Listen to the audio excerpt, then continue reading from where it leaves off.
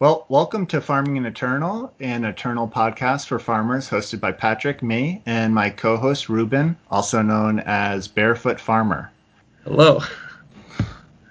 Okay, this is our first episode, and it's probably going to be really, really rough and maybe nonsensical. We're still experimenting with the format, but my hope, at least, is that we're going to be a draft-focused podcast for Eternal, though we might explore some constructed content, which is great because it turns out Barefoot is good at both, and I'm not really good at either. That's not true. Okay, so this podcast came to be because we're both farmers and we both play Eternal, as you might have gotten from our introduction. And I thought we should start a podcast. So I asked Barefoot if he wanted to do a podcast about drafting. He said yes. And so here we are. I've been playing since set 3, kind of on and off. Well, I guess not on and off, on the whole time, just more casually at first, and then I've started playing more and more as the winter has come. Yeah, okay, Barefoot, you go. Yeah, well, I've been playing for quite a while now. I mean, I have something like 1,400 hours in just my PC in Steam alone right now on Eternal. I found out about it from my brother. We're both old school, kind of more serious Magic players. It's been a while since I got to play Magic, and discovering Eternal is obviously a great thing because it is a kind of easy way to work from home. Obviously, as a farmer, it's really nice being able to play tournaments on my own time, whenever I'm able to. As far as I haven't played many tournaments, like as far as the ETS events and stuff, so you won't see me doing that just because I was never able to make it work with my schedule. But I've done a lot of other games on here, and Yeah. yeah, it's Top 33 ECQ competitor, right? top 33. I was I got top 40 twice before they changed it to top 64. So yeah, that felt really good. It was a good change. I'm glad they did it. I just wish it had started off like that. That's okay. I'll get back eventually. The format of this show is going to be we're going to start with a card of the week.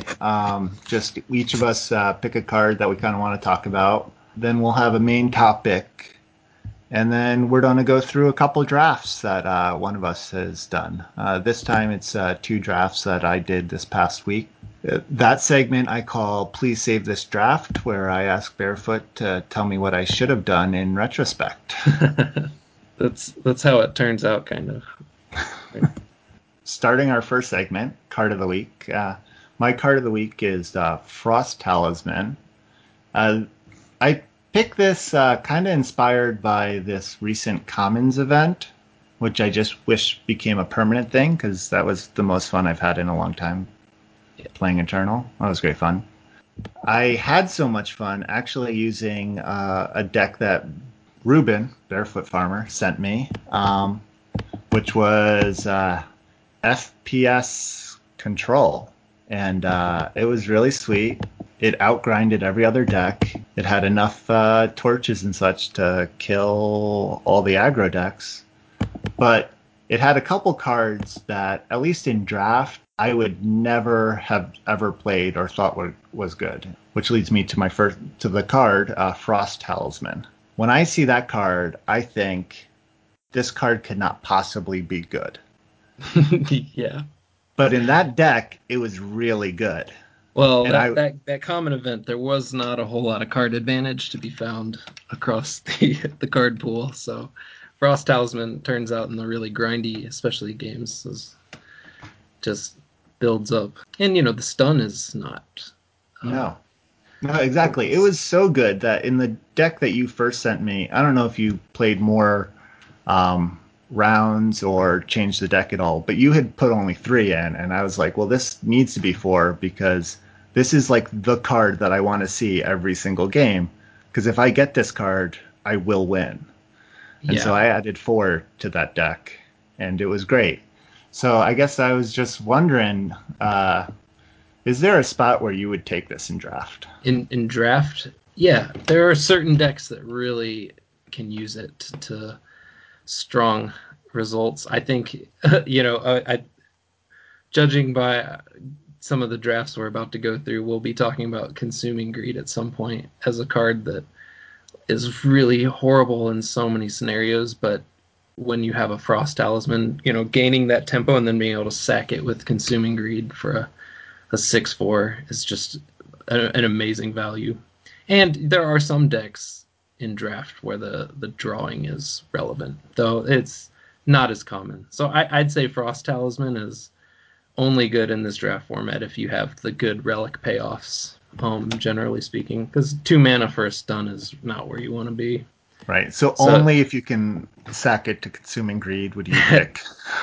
Yeah, there's some other good, only if there's certain, really powerful relic synergies. Yeah, there are others. There's a few. I mean, even the Sloth and stuff can be pretty nasty once you have a relic on board. But yeah, generally speaking, I would avoid a card like this until you have some of the payoffs. It would be a tough thing to pick early in a draft, with the expectation that the relic deck came open.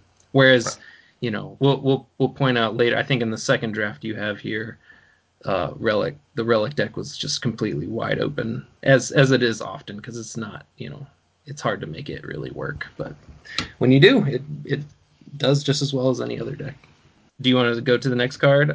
The one I picked was Fall Short, and this has been a highly debated card among a lot of players so far in this format, with people saying it's horrible to other people saying it's one of the best commons. I do think it's quite playable, but like I still would not pick it over something like a really relevant and aggressive 2 or 3 drop. In that first pack especially. Generally speaking, your quality of your units is very important beyond, because Fall Short is great, but it is still semi-situational, whereas a good unit is never situational. They're always good. Mm-hmm. So I would say it's better than a lot of people are thinking. Yeah, I think it is. I think Fall Short's one of those cards where, like, when I think about it, makes a lot of sense. But when I just like look at it, I'm like, this can't be good. And the reason is because it's based off of battle skills, right? Yeah. Yeah. But then when I see like other cards, I'm like, oh crap, this card has a text box. I can't kill it with Fall Short. Fall Short doesn't hit anything. Even though, like, if I think about it, I know that's not true. But when I'm just like, look at Fall Short and then I like think about the cards I could like kill with it, I'm like, oh geez, there's like every card has text now, so this probably can't hit a lot of those. But it turns out that it hits more cards than you think it would. I feel like. And in another point I wanted to make about Fall Short, and I guess in case anybody doesn't know, Fall Short is a card that is 2 power with only 1 Justice Influence, and it's a fast spell. It seems to be something a lot of people don't realize, is that the card can be played instant speed, which makes, double blocking scenarios really good for you. You can, because that is what a lot of draft games come down to. They put 2 bodies in front of one of your biggest guys, and it's a very big blowout in those scenarios. But like I said, if we're talking about situational, like the term situational is something we used to talk about a lot in Magic, where in Magic it was a little more profound because it felt like if the card wasn't always good, you just don't ever put it in your deck. Whereas, we have merchants and ranked and stuff to help us, and even in draft, it feels like you can find a use for most cards. But it is good to note that a card has a limited set of applications. So yeah, that was the last point I wanted to make. Yeah, and I think I don't know if anyone cares about this, but I think this is going to be one of the interesting sort of level up learning things for me. Is I think I'm still very stuck in that, like, oh, this card's situational, it can't be good thinking, which colors a lot of my draft picks, where I end up sort of leading myself into good stuff decks because I'm just like, oh, I can't take that card, it's situational. Can't take that card, it's situational. Hoping us talking through this, maybe if anyone else out there kind of ends up in the same way, Barefoot's gonna like lead us, as you'll see later on in this draft, straight into a relic deck that I never ever would have done. Okay, so that's card of the week. Next, I just thought we could our second segment, which is the main topic of today. I was thinking one thing I think a lot about is like the difference between drafting Eternal and drafting Magic. I actually don't have a ton of experience drafting Magic. I like card games, and so I listen to a lot of Magic content. So most of my drafting knowledge is actually from and about Magic, even though I don't actually have much practical Magic drafting experience. And so I'm always trying to figure out like what concepts I can take from Magic and from like understanding Magic drafting and apply it to Eternal.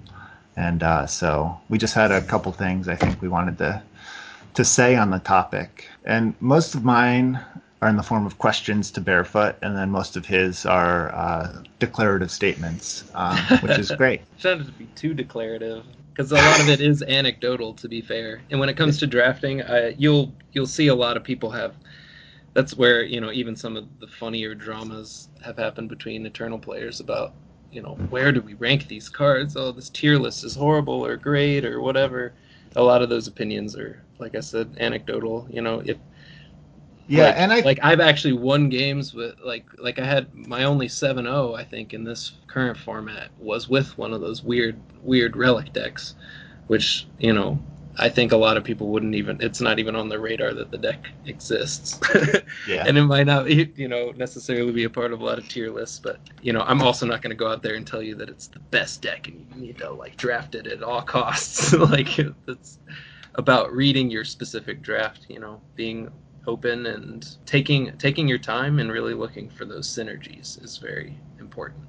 You have to build the deck that you're past. You can't go into it wanting to force anything to work, or your tier list kind of gets thrown out the window to a certain degree once you get pretty deep in these picks, because I've noticed a lot of debate even like in later packs between taking a banner, like a fixing, like a token or a banner, over something that's solid and would make the deck. And those questions right there really just depend on where your deck is at in the moment. Like if you don't have any fixing, you should probably take the token.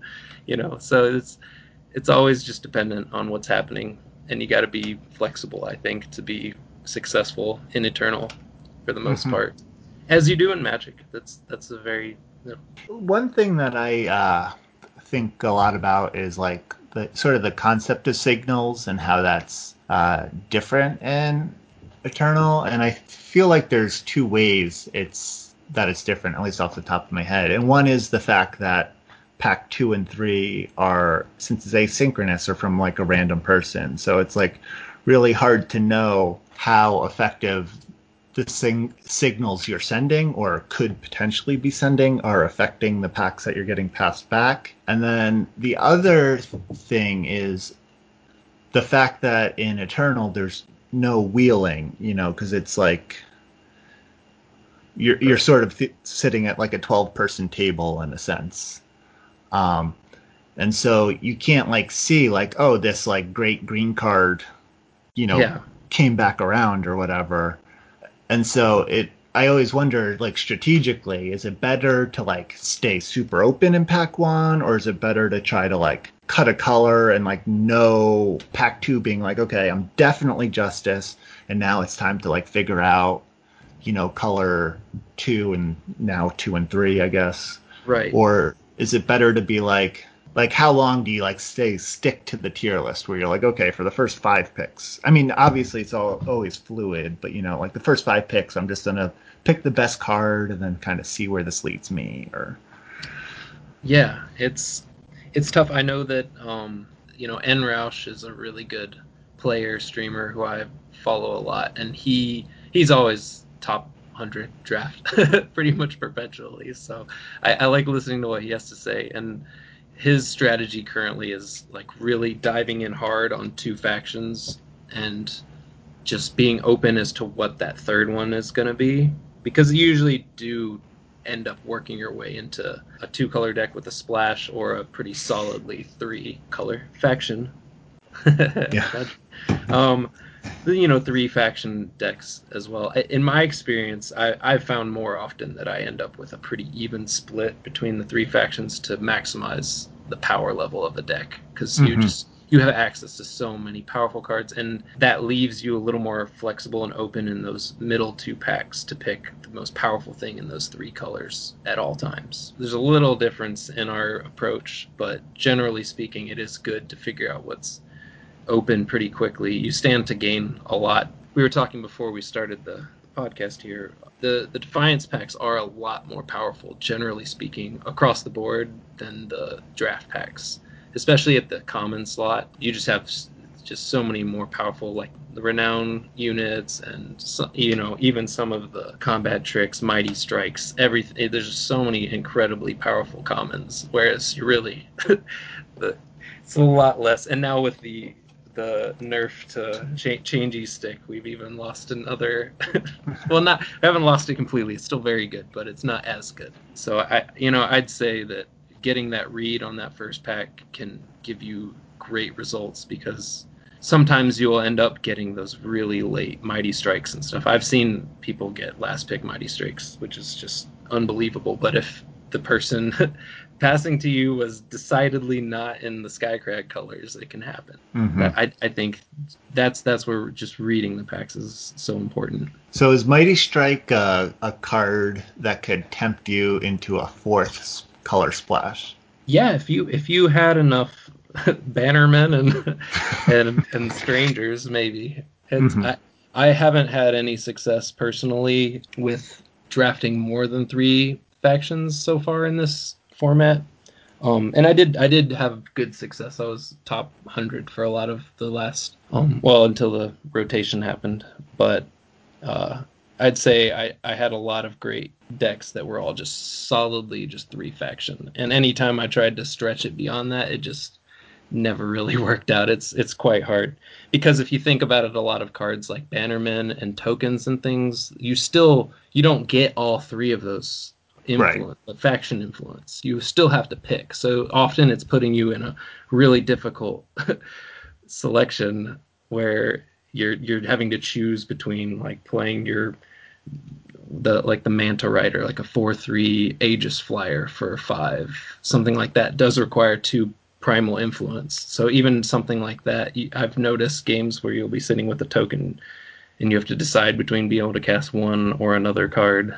And that's not where you want to be winning drafts, especially when you get paired up against some of the better players. They're going to be not wasting their time. They're going to be playing their cards probably, because they value things like fixing highly and will be casting things. So you want to be casting your things as well.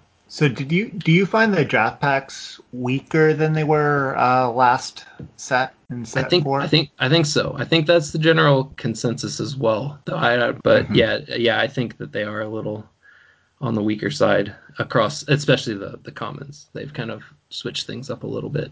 They also made things. They added a little extra fixing, which was great. That's definitely what you want to keep your eye out for in those 2 packs as well. Snag those banners. I'm a big proponent of picking them. Be an adult, take the banner. They'll take some fringe playable card over let's go through a draft now. I'm glad you were the guinea pig who actually did the draft. We get to scrutinize one of yours.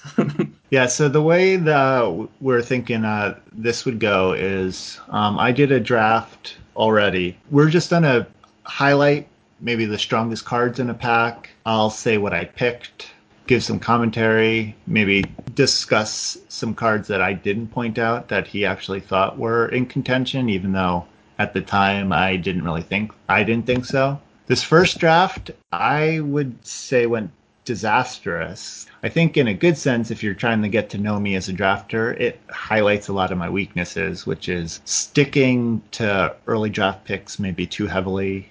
That's the main thing. And it really screwed me in the end.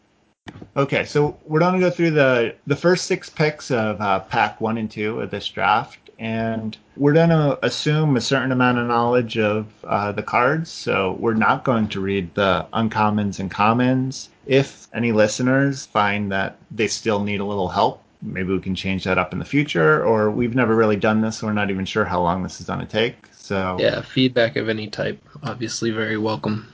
yeah. So, but we will read the rare just because even if you draft a lot, it doesn't mean you've seen them all. Okay. So, pack one, cards in contention are the rare is Storm Tamer Operative, which is 2 mana, 2/3, one primal influence. All spells deal -1 damage. Sadistic Glee, Fireheart Recruit, Power Breach Sentinel, and Oni Samurai. I picked Power Breach Sentinel. That card just speaks to me. I don't know if I have anything beyond that. I just like No, that yeah, card. big sentinels are a good place to start. It's not bad. I think I would probably lean towards Fireheart Recruit, just because that deck specifically. I mean, the fire decks, especially weapon-based fire decks, are just very strong right now. There's a small amount of removal, so something like a 3/1 quick draw for 3 is a great body in the current format. On top of having the pledge option, which Hmm. is I think pledge is highly valuable and adds quite a bit to a card's power level all around. But yeah, I don't disagree with the Power Breach Sentinel pick either. I think it's a great common, and it does some really crazy things with empower cards as well. Yeah, and I think we'll see that. I tend to shy away from aggro decks and go straight to sort of good stuff mid range. I've not. I don't know. Last set and this set, I haven't had a ton of luck with aggro decks. I know for a while everyone was saying, oh, just like Rakano sort of based aggro decks were doing great in this format. And I once listened to the Eternal cast with Neon, and he had a guest on in set 4 who was like, "Oh yeah, fire! You just draft a bunch of drifters and just like aggro people out. People are trying to dirtle too much." And then I drafted like 5 drifters and was like, "Oh, this is a great aggro deck." And then just like I feel like I always go second, and then someone Yeah, they play a 2/3, and all you have are 2/1s. yeah, and Like, it just never works. yeah, it's easier in some formats than others. I'd say right now aggro is quite playable just because the quality of removal is really really low Hmm. at the moment. There's just you got conflagrate and mob rule, like the common, especially a common. There's really not a lot that deals with things that Hmm. people are calling it. A Voltron format Right. is a term people are using, which is just a funny way of saying that you just take anything, even a 2/2 stranger, turn it into a 7/7 flying warcry. Just whatever. That's seems to be the format at the moment because it's pretty easy to pull off. I know, but then they play Begone, and you feel really, really bad about Oh yourself. yeah, yeah. Begone. Yeah, that's a good point to bring up. That point. Begone is solid. Pack 1, pick 2. I have Power Breach Sentinel. Barefoot Farmer has a Quick Pledge guy. Cards in contention: Stone Shell Walker, Horde Leader, Heirloom Seeker, Lethrai Intimidator. And I went with Stone Shell Walker because 5 power for a 5/5 and also a time influence seems great. Uh, Overwhelm is Overwhelm is fantastic as well. yeah. It's highly valuable in a lot of these board face-offs where everybody's just sitting there, and all of a sudden you get a Overwhelm Sentinel. So is there a world where you pick Begone here? Uh, it's still a little early. Hmm. I do think, generally speaking, it's good to go with the meat first, and that Stone Shell Walker is definitely meaty. I think the Hmm. only card I saw on here that I would add to card of contention was Consuming Greed. Obviously, it would feel a little early to pick that. It's more of a pet card for me in a lot of ways, but it's it's good at this stage of a draft as well. Cards that are payoffs are, it's easier to find your relics and stuff to go with it later on. Hmm. But I don't disagree with your pick whatsoever. I think Stone Shell Walker is quite strong. And yeah, the other ones, Lethra Intimidator is the pledge 1/3 for 2 that gets unblockable and +1 if you have a relic is not bad either. I mean that you could some people would say that's a better payoff than Consuming Greed for some relics decks, but still not better than the Sentinel. And Right. Horde Leader is another card that we've talked about, and it's ultimately it's a 3/3 for 5, which is not good. So yeah, it's just not as strong as I wish it was. So even if you picked your fire card first, never picking Horde Leader. No, I don't even think I've played Horde Leader in a deck yet. Yeah. It's just not where you want to be. The payoff's delayed, and the body when it hits the board is just everybody else is playing their 3/3s for 3 power. Doing it for 5 is just not good. So going into pick 3, we have Stoneshell Walker and Power Breach Sentinel in our pool, and cards in contention: Display of Instinct, pretty on color, Conflagrate, Arachnodon Egg, Sandcrawler, slightly off color, but more on color for you, I guess, because you picked a red card first, is Coastal Beastmaster, and New Order Watchwing. And New Order Watchwing. Yeah, as this pack is incredible. So Display of Instinct obviously is nuts. It's a powerful constructed playable card. Conflagrate is, some people argue, the best common, maybe second best behind Mighty Strikes. Arachnodon Egg is good. You picked the display, right? No, I think I actually went with Conflagrate. Just looking at it, I think now I would go with Display, but like in like a token effort to like show that I was being open in my draft, I went with the less color intensive Conflagrate. Oh no, you knew that we were going to be looking at this. I think that this is a moment where somebody like Enrausch would be proud as far as like sticking with those two factions, because you're already in Praxis and Conflagrate keeps you open. But I think you're right. The Display is a really great card as well. Those two are pretty similar, honestly, in power level, I'd say. Display and Conflagrate. Conflagrate because it's at 7, it's just crazy. My takeaway here might have been to swap over into Justice for the New Order Watchwing. I think New Order Watchwing is in my opinion in the bomb category of cards. Even at 6, it's a 4/4 flyer for 6 is just a great rate in the format currently, and having that renown effect, creating a relic, is just an unbelievably powerful ability. I've seen it swing so many games. It's just you never want to see it played against you, basically. No, it's true. I think again, this is like speaks to me. I just because I don't like aggro decks, I've shied away from cards that say renown, I think, and so that's why I never even considered New Order Watchwing, because I was just like, how likely is renown to even ever trigger for me? Because like as far as renown triggers, I tend to stick to like the 1 mana combat tricks. Yeah. And so then it feels like a lot of the renown triggers won't pay off for at least my style of drafting. Right. Yeah, it's that's you can build around it, and you'll be able to find things like welding torches and stuff. A welding torch on New Order Watchwing is about the strongest thing that you can do. It's one of the stronger things you can do. Yeah, that's for sure. But I think I can see what you were getting at with this pick, though, because you have the Stoneshell Walker, who is fire and time. You have the Power Breach Sentinel, who's time, and here the best card is a Justice card, and obviously Fire Time Justice isn't really a supported tri-faction thing yet. Fingers crossed. It's one of my favorites, at least for ranked.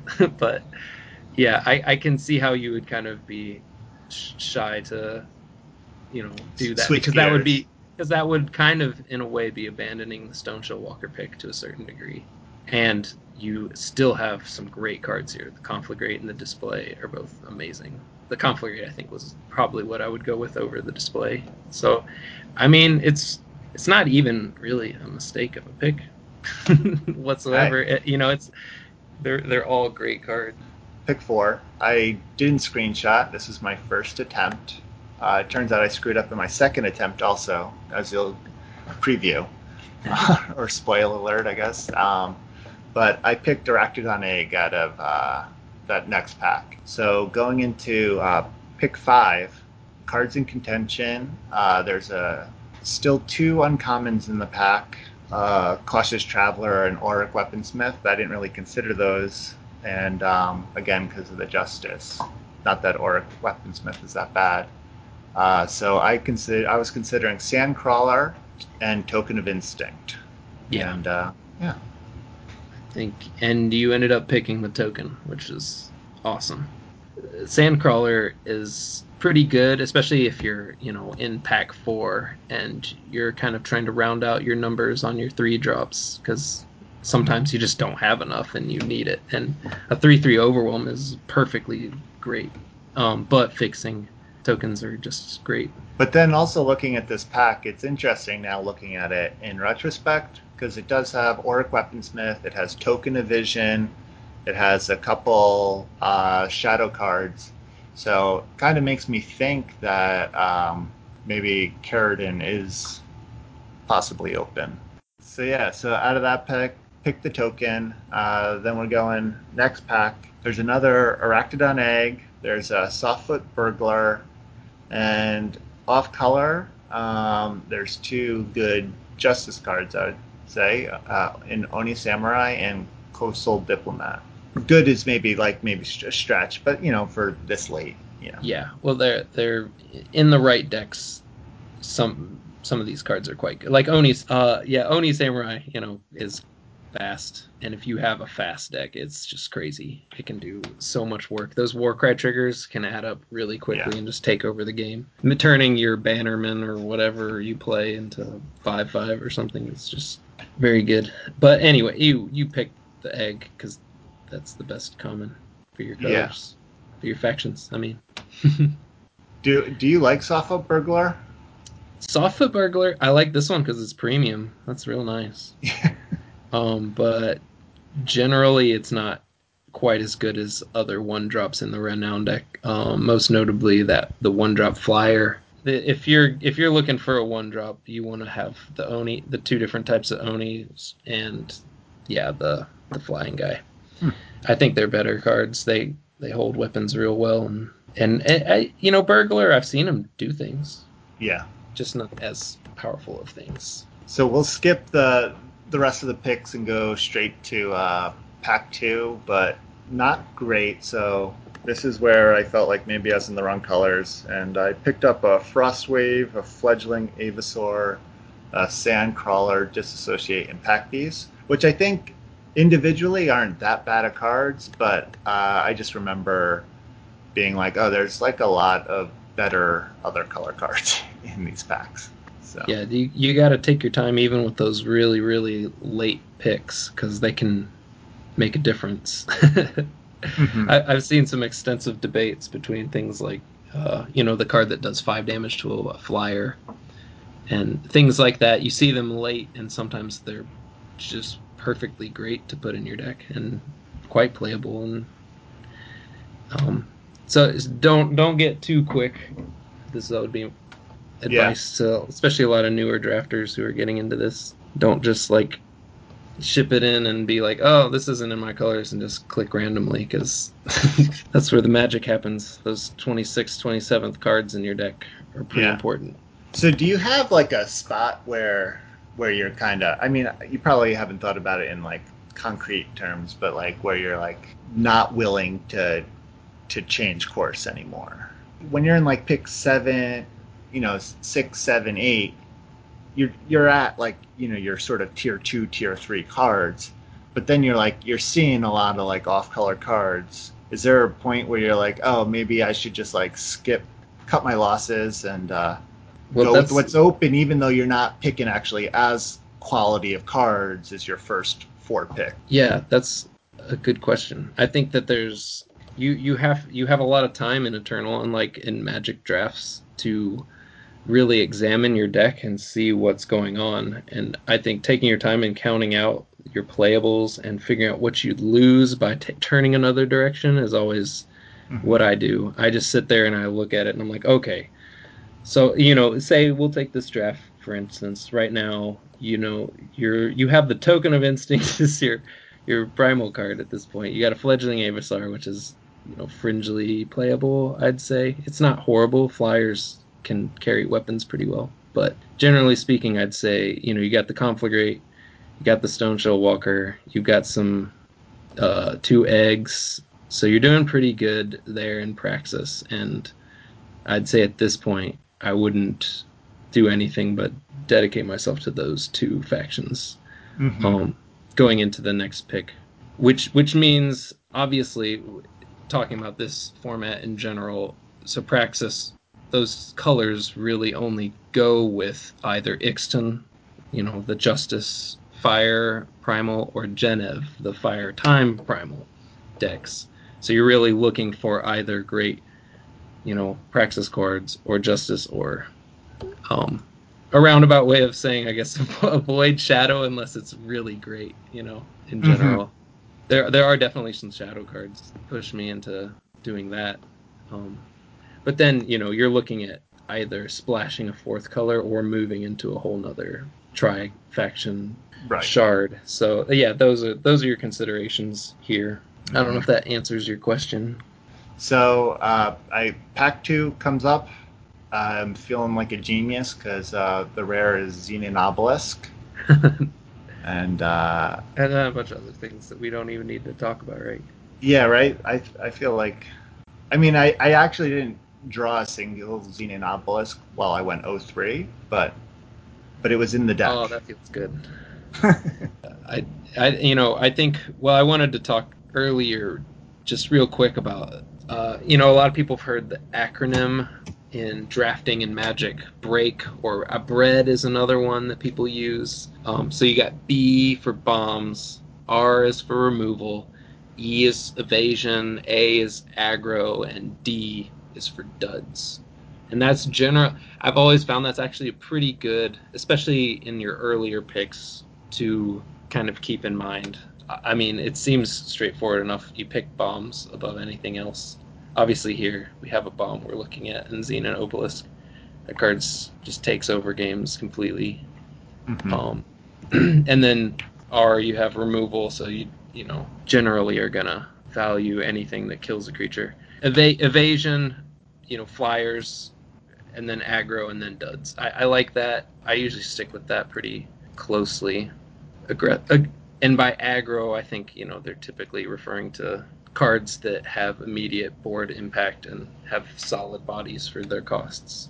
What's interesting to me about that one is what you don't find, which makes that acronym work so well for Magic, is combat tricks, pump spells and weapons are so much stronger in Eternal than they are in Magic. Absolutely. And it does definitely change the...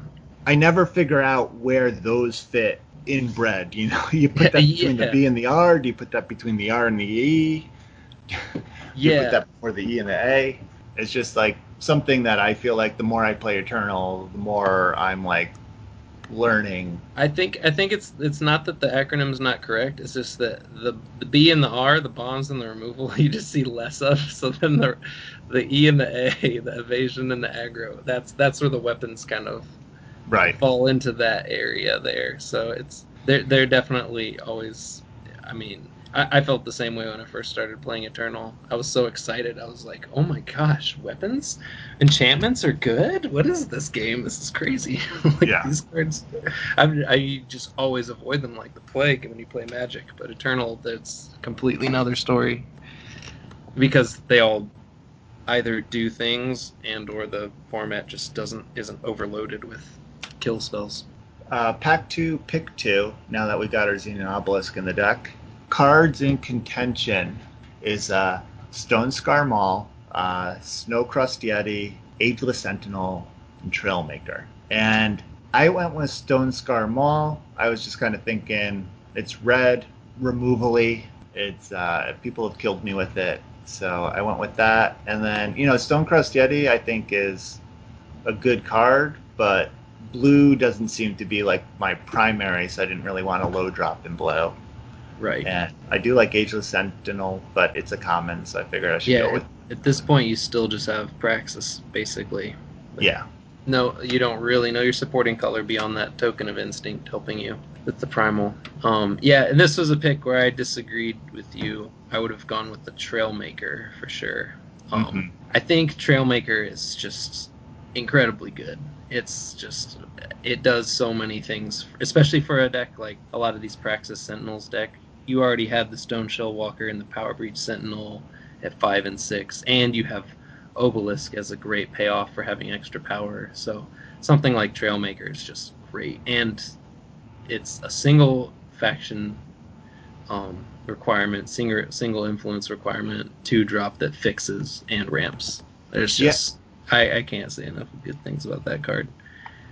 Yeah, I think this is just a blind spot for me because thinking about it now, like if that was a Bannerman, I think I would have picked it, and I'm not sure why the Trailmaker. Yeah, I get the 2-1. Get out of here. I know I don't know what it is that makes me not think it could be better than a Bannerman, but It dies to Snowball, man. Come on. yeah, exactly. I think you probably just got excited by the on color uncommon too. I I think know so. that sometimes happens to me too. I'm like, but surely I'll find another Trailmaker, and then No. what you know, everybody else is picking those very highly because Yeah. they're just so strong. You gotta grab them while you can because I will rarely be passing one except for something very powerful. Hmm. Because we're in a tri-faction land too. Everybody needs fixing. Yeah. It's not as available as I'd like it to be sometimes. Yeah. All right. Okay. So yeah, so now we got some big fat stuff in your deck. You've got the Walker, the Power Breach Sentinel, and the Hmm. Maul. Yeah. Yeah. You can see maybe you can see some problems in my deck so far, just based on that. But Well, we currently have Pack Beast as the only playable 2-drop, so yeah. and Sandcrawler is the only playable 3-drop. So I'd say that would be your big blind spot at this Yeah. point in the draft. If you're trying to assess what your weakness was, like Arachnodon Egg, great, but not doesn't immediately affect the board in any way. Not really a one drop. Yeah, and Yeah. even something like Pack Beast is I've heard people say it's bad. I think it's playable perfectly fine, especially in a deck that's trying to do busted things really quickly, Yeah. I think which this one I think would be. yeah. My thing with Pack Beast is I think my opinion of it is it feels better than it actually is because like when you play it on turn two and you happen to have 3 power in hand and you get to play that second power on turn two, you feel like you've really done it, and I Oh feel like yeah, that colors my opinion of Pack Beast when all the times it's literally just a 2 mana 2/1. Okay, so pack two, pick three. Cards in contention: Rusty Grenadin, Ageless Sentinel, and Ruination Sledge. So this one's pretty close, but you went with the Rusty Granamotive, which yes, I think was definitely the correct pick. yeah, As judging by you didn't have any early picks, so early drops. right. So and I skipped the weapon. Not really a weapon deck, I guess. Though Ruination Sledge is a great card. Yeah, it's very good, and it's really good right now too in the format. Okay, then pack pack two, pick four. Uh, in the pack is Jotun Hurler, Wisdom of Elder, Dragon Breath. There's not really any playable time or fire cards. There's also a Caleb's Choice, but that feels too conditional in draft for me, so I didn't mention it. This was you went with the hurler, I believe. Yes, you went with the Yes. hurler. That Yeah. was obviously Yeah. good pick. Hurler's Need just all the 5 drops. he's a great card, and it also is putting you in that primal, which is perfectly great place to be. I think in this draft because I think those colors are time primal fire are good at controlling the board and stuff too. So you have no problem getting to your big stuff, Hmm. your giants and sentinels. I think Dragon Breath was the other card that's even close. Wisdom of Elders is, it's okay, but it's having the double primal. is really, really rough, actually, in the format, I'd say. Right. If you want to be going deep for a double primal card, it needs to do more than just drawing 2 cards. Dragon Breath, on the other hand, is better than I've ever seen it be in any format because it's actual removal in just a format that doesn't have much at all. So, yeah. But this is a no hesitation Jotun Hurler pick for sure. Okay. So then, pick 5. Cards in contention: Grenadin Drone, Viper's Bite, Skycrag Banner, and a bunch of great green cards. Yeah. Though that ship has sailed. It's a nice Skycrag Banner, though. Yeah. Which I'm pretty sure, you picked. That's what I picked. That's great. Next pack, there's a Cobalt Ring, there's a Wildfire Sensari, Elysian Stranger, and a Praxis Banner. I picked the Stranger, and I don't know what you would. Yeah, I wrote Stranger for sure. Mm-hmm. Because yes, you still only had the pack beast at this point. So yeah, if you had to pick between a Stranger and a Banner, you definitely go with the body. Mm-hmm. Assuming I had a reasonable amount of 2s, where are you on Banner versus Stranger? If you did have reasonable 2s, I would definitely pick the Banner over a Stranger if you already had like a solid group of 2-drops. But I think Strangers are just great right now, and I think that they do so many different things for you and let you play your cards while also being a card. Yeah, like similarly with some of these other fixing cards, like a card like a Stranger's at its best that I've ever seen in a draft format right now, just because of all of the crazy influence requirements that you really need for the powerful decks. The final pick is Flash Freeze and a Topaz Drake in the pack. I think I picked the Topaz Drake, but again, there's purple card or there are shadow cards, and I wasn't feeling great about these last couple picks as far as like seeing good cards. I mean, I'm glad I picked up Banners and the Stranger and stuff, but like even the other cards, I was like, oh, these aren't like great Praxis cards per se. Let's see. So then you just skip ahead to the final deck here. I did want to ask you about what you thought about Shingane Forge, which I picked up, I guess, somewhere pack 4. And have you had much success with that card? I've had some success and I've been beaten by it. I've also seen it not do anything. So, Yeah. but it's a five power relic that doesn't have an immediate impact on the game. So that Yeah. it is a very powerful effect, but it definitely has to have the right fit to do. You have to have a deck that's just basically every creature has renown, to have Yeah. an extreme payoff with the forge.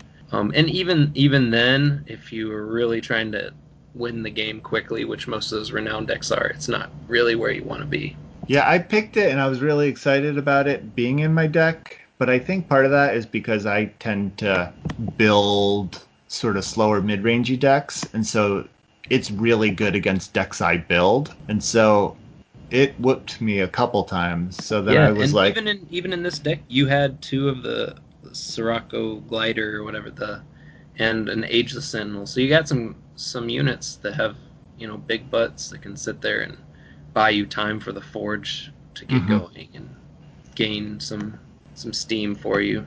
yeah, but it just felt like it was 5 mana do nothing. Yeah, Anyway. it is. I mean, it literally is pretty much every game. Except like I said, if you needed that another extra good playable card and you had a lot of really quick renown stuff, it could be okay. Okay, cool. Well, hopefully people found that helpful and insightful and interesting because we're going to do a second one. And because I did one more draft. This one went better, so I definitely want to highlight it. And yeah, so let's quick. We'll go through it. So pack 1, pick 1. Cards in contention are Howling Kurtar. There's a Mighty Strikes. There's a Bannerman, a Fall Short, and a Mob Rule.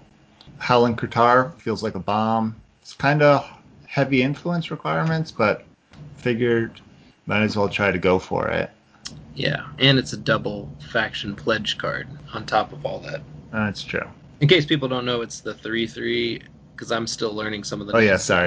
It's the 3/3 Deadly Endurance in Argenport for And 4 pledge. that has Yeah. pledge and empower +2/+2 in flying. So it does work. It's really strong. I think you're right in assessing it as a bomb. Mighty Strikes would be the second.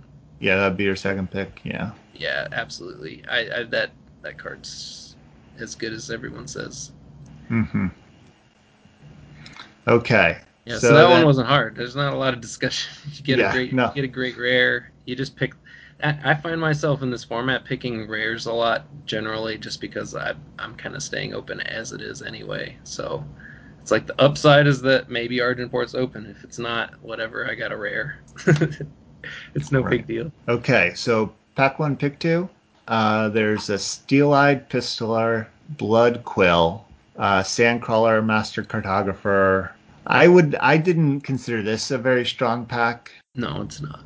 and uh, you said you wrote down at least that you would pick the Steel-Eyed Pistolar in this Yeah, pack, yeah, and I went with Blood Quill. And the main reason I went with Blood Quill is one, it's Shadow, and I was like thinking about Shadow after the Howling Qatar, but also like the Steel-Eyed Pistolar.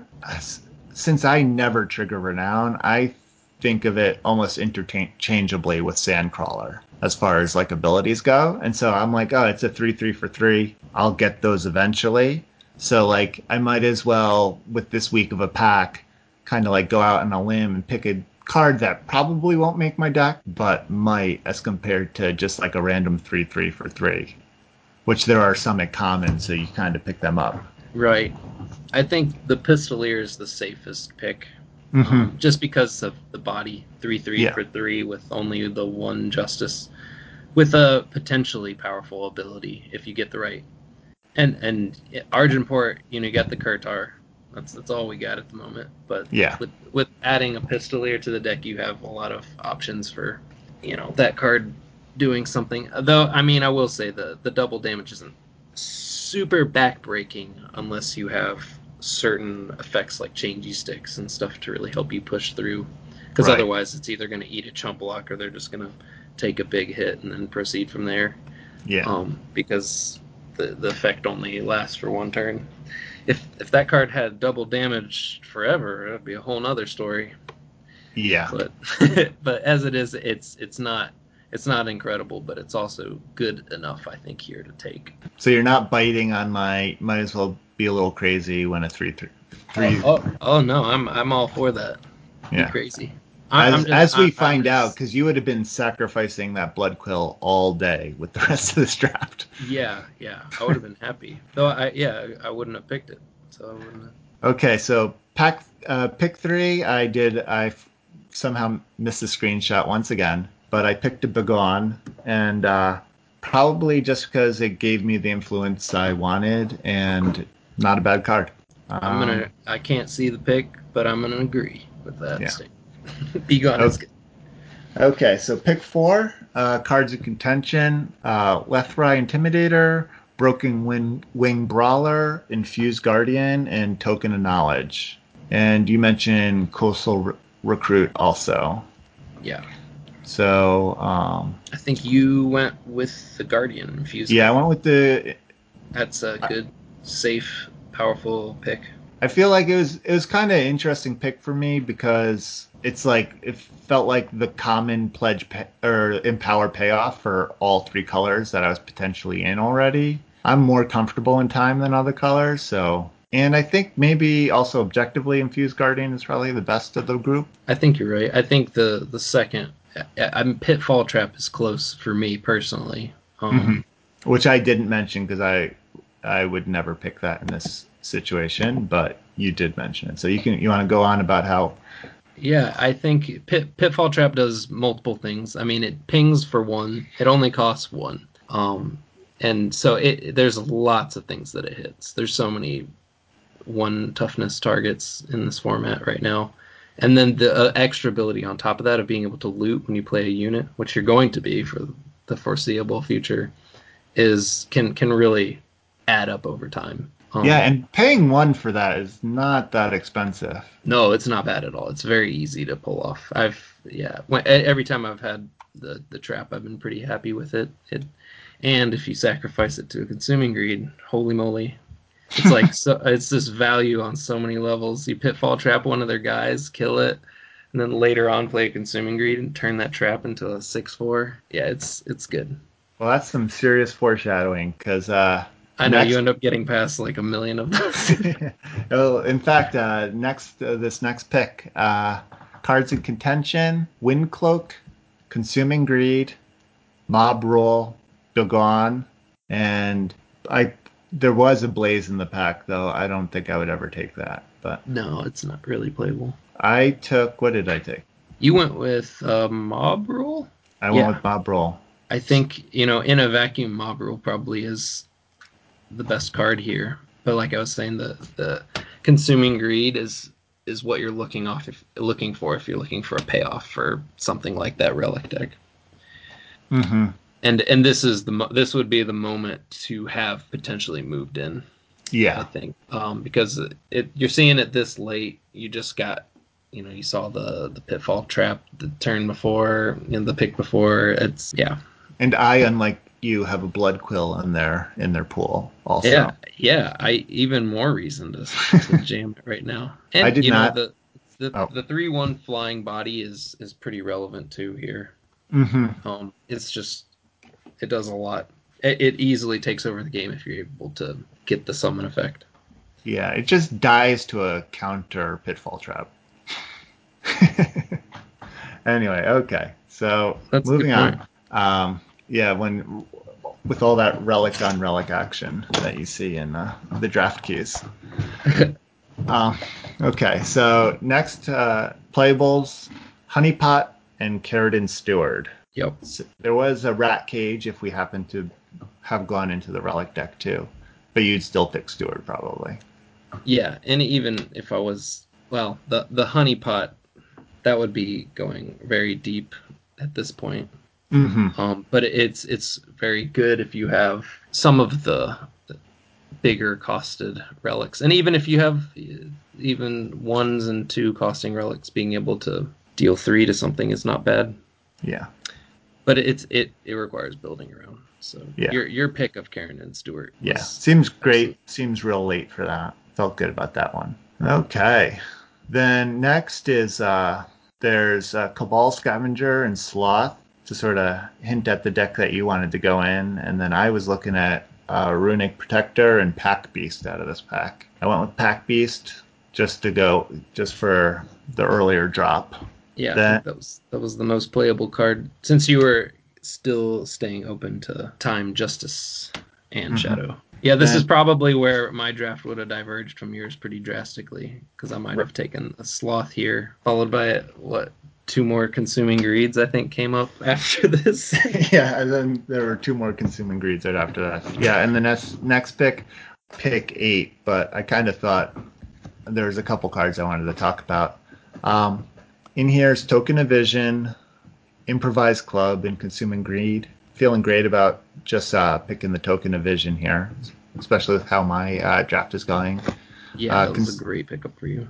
Yeah, Consuming Greed, you love. And then sort of along with my card of the week, Improvised Club was another card that did work in that deck. And just wondering, how playable do you think that is in draft? It's kind of fringely playable, I'd say. Mm-hmm. 8 is pretty rough. Yeah. There are instances where if you're running multiple in the ages, things like that can get you to 8 really easily. So if you're paying close attention to your deck building and you find that you have so much ramp, then a card like Improvised Club is great to throw in your deck. A 6/6 relic weapon is nuts. Yeah. It is pretty good. Generally, I haven't played it a whole lot in this format because I typically stick with more aggressive decks. Yeah. Even the relic deck I'm talking about can play quite aggressively with having just Consuming Greeds at the top end. Then once again, this draft made me look like a genius because pack 2, pick 1, Impending Doom. So I snap picked that. There's also an Ancient Lore and a Xenon Stranger. I think you always pick Impending Doom there. Oh yeah, no doubt, absolute bomb. So then, 5/5 flyer for 4. yeah, feels great. With a very small drawback. Pick 2. There's a Xenon Stranger in the pack, Copperhall Recruit, and a District Infantry. In retrospect, I agree with you. I picked the District Infantry. I think I saw Empower and figured I should, and just went with it. But I think the Stranger's probably the more adult pick. Is Very adult. No, the Stranger would have been really good here because you're largely in Xenon anyway. So having a fully on-color Stranger is great. Okay, pick 3, Rooftop Vigilante, Bold Adventurer, and Strength Many. Yeah, Again, that Rooftop Vigilante is great. Yep, feeling pretty smart. Yeah. Oh, and it should be noted, you haven't played these games yet. That's true. I did I'm pretty play sure one. the deck's gonna do well. I played one, and it felt really good. So, okay. I don't see how this deck couldn't perform pretty well. Yeah, Vigilante, Howling Kurtar, Impending Doom. You're doing it. Okay, next. The win conditions are all deadly flyers. That's nuts.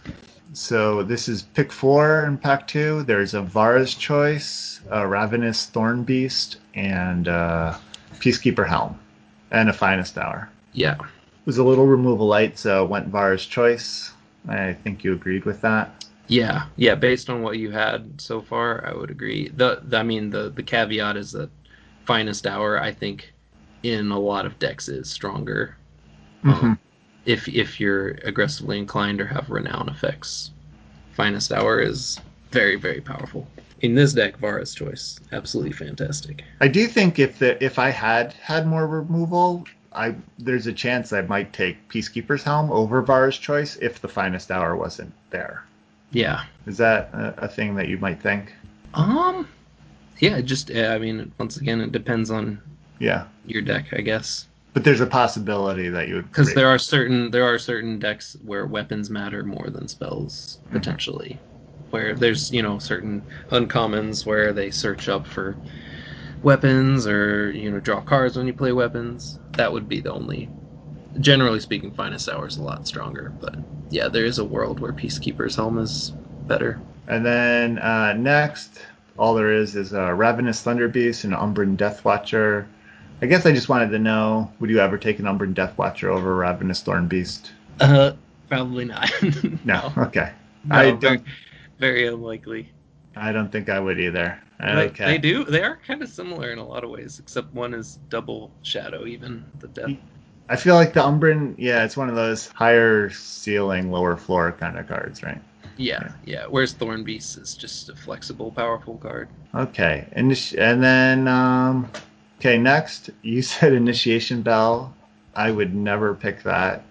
And then I only mentioned Initiation Bell because obviously it wouldn't make your pick at this point. But if we're talking about my hypothetical bizarre quadruple consuming greed deck, I'm definitely taking Initiation Bell because it's a 3 mana or 3 power 6/4 in a deck with that many consuming greeds. Yeah. But yeah, no, it's not good in general. Initiation Bell's not. It takes a lot of work to get it to do what you want it to do. It's barely a good build around in any constructed deck. You went with the Umbran Coaxer, which is fine over an off-color banner. I just wanted to go through these first 2 picks of pack 3. It was Argenport Stranger, Xenon Stranger, Illumination Wisp, and then since you picked it late, you picked it last pack, another Initiation Bell for you. So I guess it's just an easy Stranger. Illumination Wisp is just holds a place in my heart. So I was just wondering if there was any possibility that you could be talked into it. Illumination Wisp would be better if you were paired with fire and had a lot of weapons and stuff. Like if you had Ruination Sledges and whatnot. Yeah, Illumination Wisp is amazing. Yeah. But in this deck, you have such a powerful top end right now that having the fixing with the Stranger was absolutely the correct call. We're just trying to cast Howling Kurtar. Right. Yeah. Exactly. You don't need an Illumination Wisp. Okay, and then But in the Voltron decks, the Illumination Wisp is the ultimate Voltron. He does it all. And then this is my final question. It turned out I shouldn't have done this because turned into a gotcha for me. But in this pack, there's an Emerald Ring, Changey Stick, Trailmaker, and Civic Peacekeeper. I would not have actually put Trailmaker on this list, but now I realize that I'm totally wrong in that. So Yeah, I it was definitely the pick. so I really put this up here and was like, is there any world where you're like, hey, maybe I can splash this Changey Stick? There is a world. It wouldn't be this deck in its current state though. Yeah, Um, because your Howling Kurtar is double Shadow, double Justice. Your big flyer, the Impending Doom, is double Shadow. Like I feel like stretching your influence at this point would have been a major mistake. Which yeah, is and why the Trailmaker is even better of a pick. It yeah, does yeah, everything for you. It fixes, and it would have ramped you into your impending doom on turn 3, or even potentially Kurtar if you had the right influence. So yeah, I think you went with Emerald Ring, which I in a vacuum is a really strong card. To be right. fair, it's not bad at all, and it can slowly take over a game. But I think Trailmaker, for consistency's sake, is a better card. Yeah, I think in retrospect that is what I will now take from now on in this situation. Okay, cool. And so yeah, I feel like the deck ended up pretty solid. I got a display. You ended up picking up 2 more Carrington Stewards. That's amazing. Oh yeah, I picked up two more characters. That was See, in. It was like yeah. pack four, and it was not even.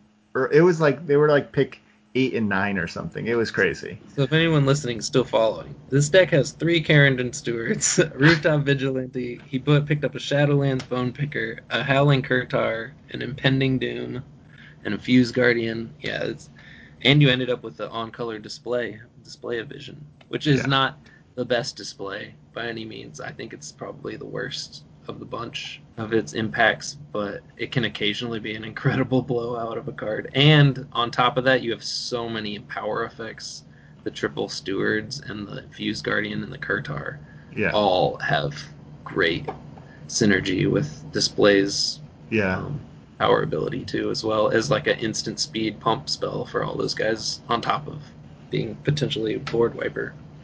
yeah. And then the thing I'm gonna get back to all the viewers with and you is I also picked up a Back for More. I'm not sure if that's a good card.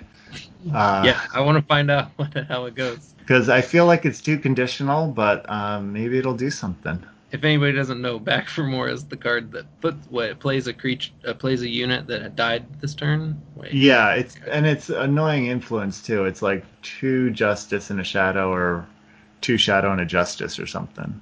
it'll be interesting. I fully support, for science's sake, you doing it. So anyway, that's I guess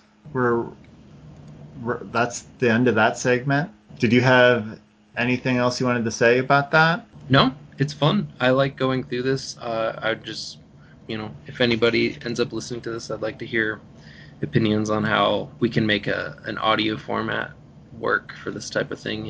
Like because following a draft when you have the picks laid out in front of you is different from listening to it, I suppose, to a certain Hmm. degree. But I hope that it wasn't too hard to grasp where we were going.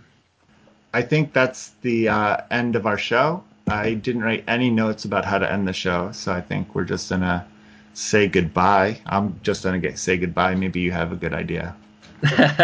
Eat your veggies, kids. Yeah, please, please. Support Bye. support local farmers. Go to the farmers market. No, I, I eat healthy though, man. Seriously, stay healthy actually helps your gameplay. It's a commonly known fact in the Magic communities that staying healthy and eating well and trying to take good care of yourself pays off when you're, grinding tournaments. oh, hey, I did want to say one small bonus segment. So, what All deck are right. you playing in 2 days? Oh God. If you've made it this far, listening to this podcast, I don't care to give away the seat. No, I actually just picked up the best deck in the format and went top 100 in ranked with it. So that's the Justice Fire Shadow list that Ingenuity played in that recent ETS tournament. It's crazy powerful. It just feels dirty. They nerfed all the merchants except for the ones in the JFS decks. So now I just we'll see. Um, I think that's a good choice if you really want a good deck. Mm-hmm. They can win games really easily from a lot of different angles. It does a lot of things. I would say practice, you know, and you have to be able to win the mirror too. And I think that might scare people off of playing it, to be honest, that you're going to end up playing the mirror constantly. Yeah. Um, Do you Not think? exactly fun, but get your Regent Tombs out of your market in the mirror, because the only thing that answers it is Highwaymen and the Rizon, which are, it's a 6-drop, and Highwaymen can be defended against potentially. So I found a lot of games ended up like uh, basically us battling over who kept the Regent's Tomb alive and got the value off of it. How much life does Regent's Tomb have? It only has 2. Oh, so it dies to a Rizan. Yeah, I it should does trade die off to that. Rizon. Oh, Yep. So you don't want to get it if you're on the draw and you expect a Rizon coming up in a couple of turns. So it's not always the pick, I'd say, but right. it's a good target for those slow grindy matchups. Just playing it and immediately sabotaging is great. But who knows what I'll end up playing when the day comes? They might do a last second nerf for all I know. Do you think so? One last question I wanted to ask you. Do you think the fact that they changed it to you not being able to switch decks, you think that'll influence people's deck choices a bit, or? I think, yeah. I think it will. I'm not sure exactly how. Um, I have a hunch that you'll see a little more aggro because of it, Mm-hmm. just because jamming 28 games of a grindy deck is not for the faint of heart. Like there's gonna be a lot of people wanting to just like ninja their way into the top 64 with just really solid Rakano aggro or Skycrag. If I had to guess, I would expect a lot of Rakano aggro Yeah, I based feel on like what I've seen. what it's gonna do is it's gonna keep the qualifier part very similar to what it's been, and then just make the top 64 more aggressive than it's been. Yeah, I mean, I think a lot of the good players are still going to play those Howling Peak decks Yeah. and stuff, but I think your goal in these ECQs is just to win games, as many games as you possibly can, Mm-hmm. and it's you're going to see a lot of people, I think, opting for fast decks that can get there really quick. Well, I actually, when in the past, I've played a lot of Praxis mid range in these tournaments, typically, especially if I had actually made the bracket portion of the tournaments, I probably would have dropped it for something else. But it always felt like a strong pick because so many people were, because I was playing my games on Saturdays, typically with, as the tournament was coming to an end, I was trying to get all my games in, and I felt like I was just playing against so many aggro decks. So Praxis mid range is just a great place to be mm-hmm. because it just has such a great matchup. Though I gotta say, those new Rakano decks almost go too big even for Praxis to handle sometimes. It's not as easy as it used to be beating aggro when they're Right. playing Hojin into just going off with cards like that right now. Cool. Anyway, that was a little Yeah, bonus non-draft. yeah, Just with the tournament coming up, I thought it might be interesting. Okay, cool. So we'll end it here. nice. Anyway, thank you everyone for listening, and we'll see you hopefully next week. Yeah, peace Bye. out.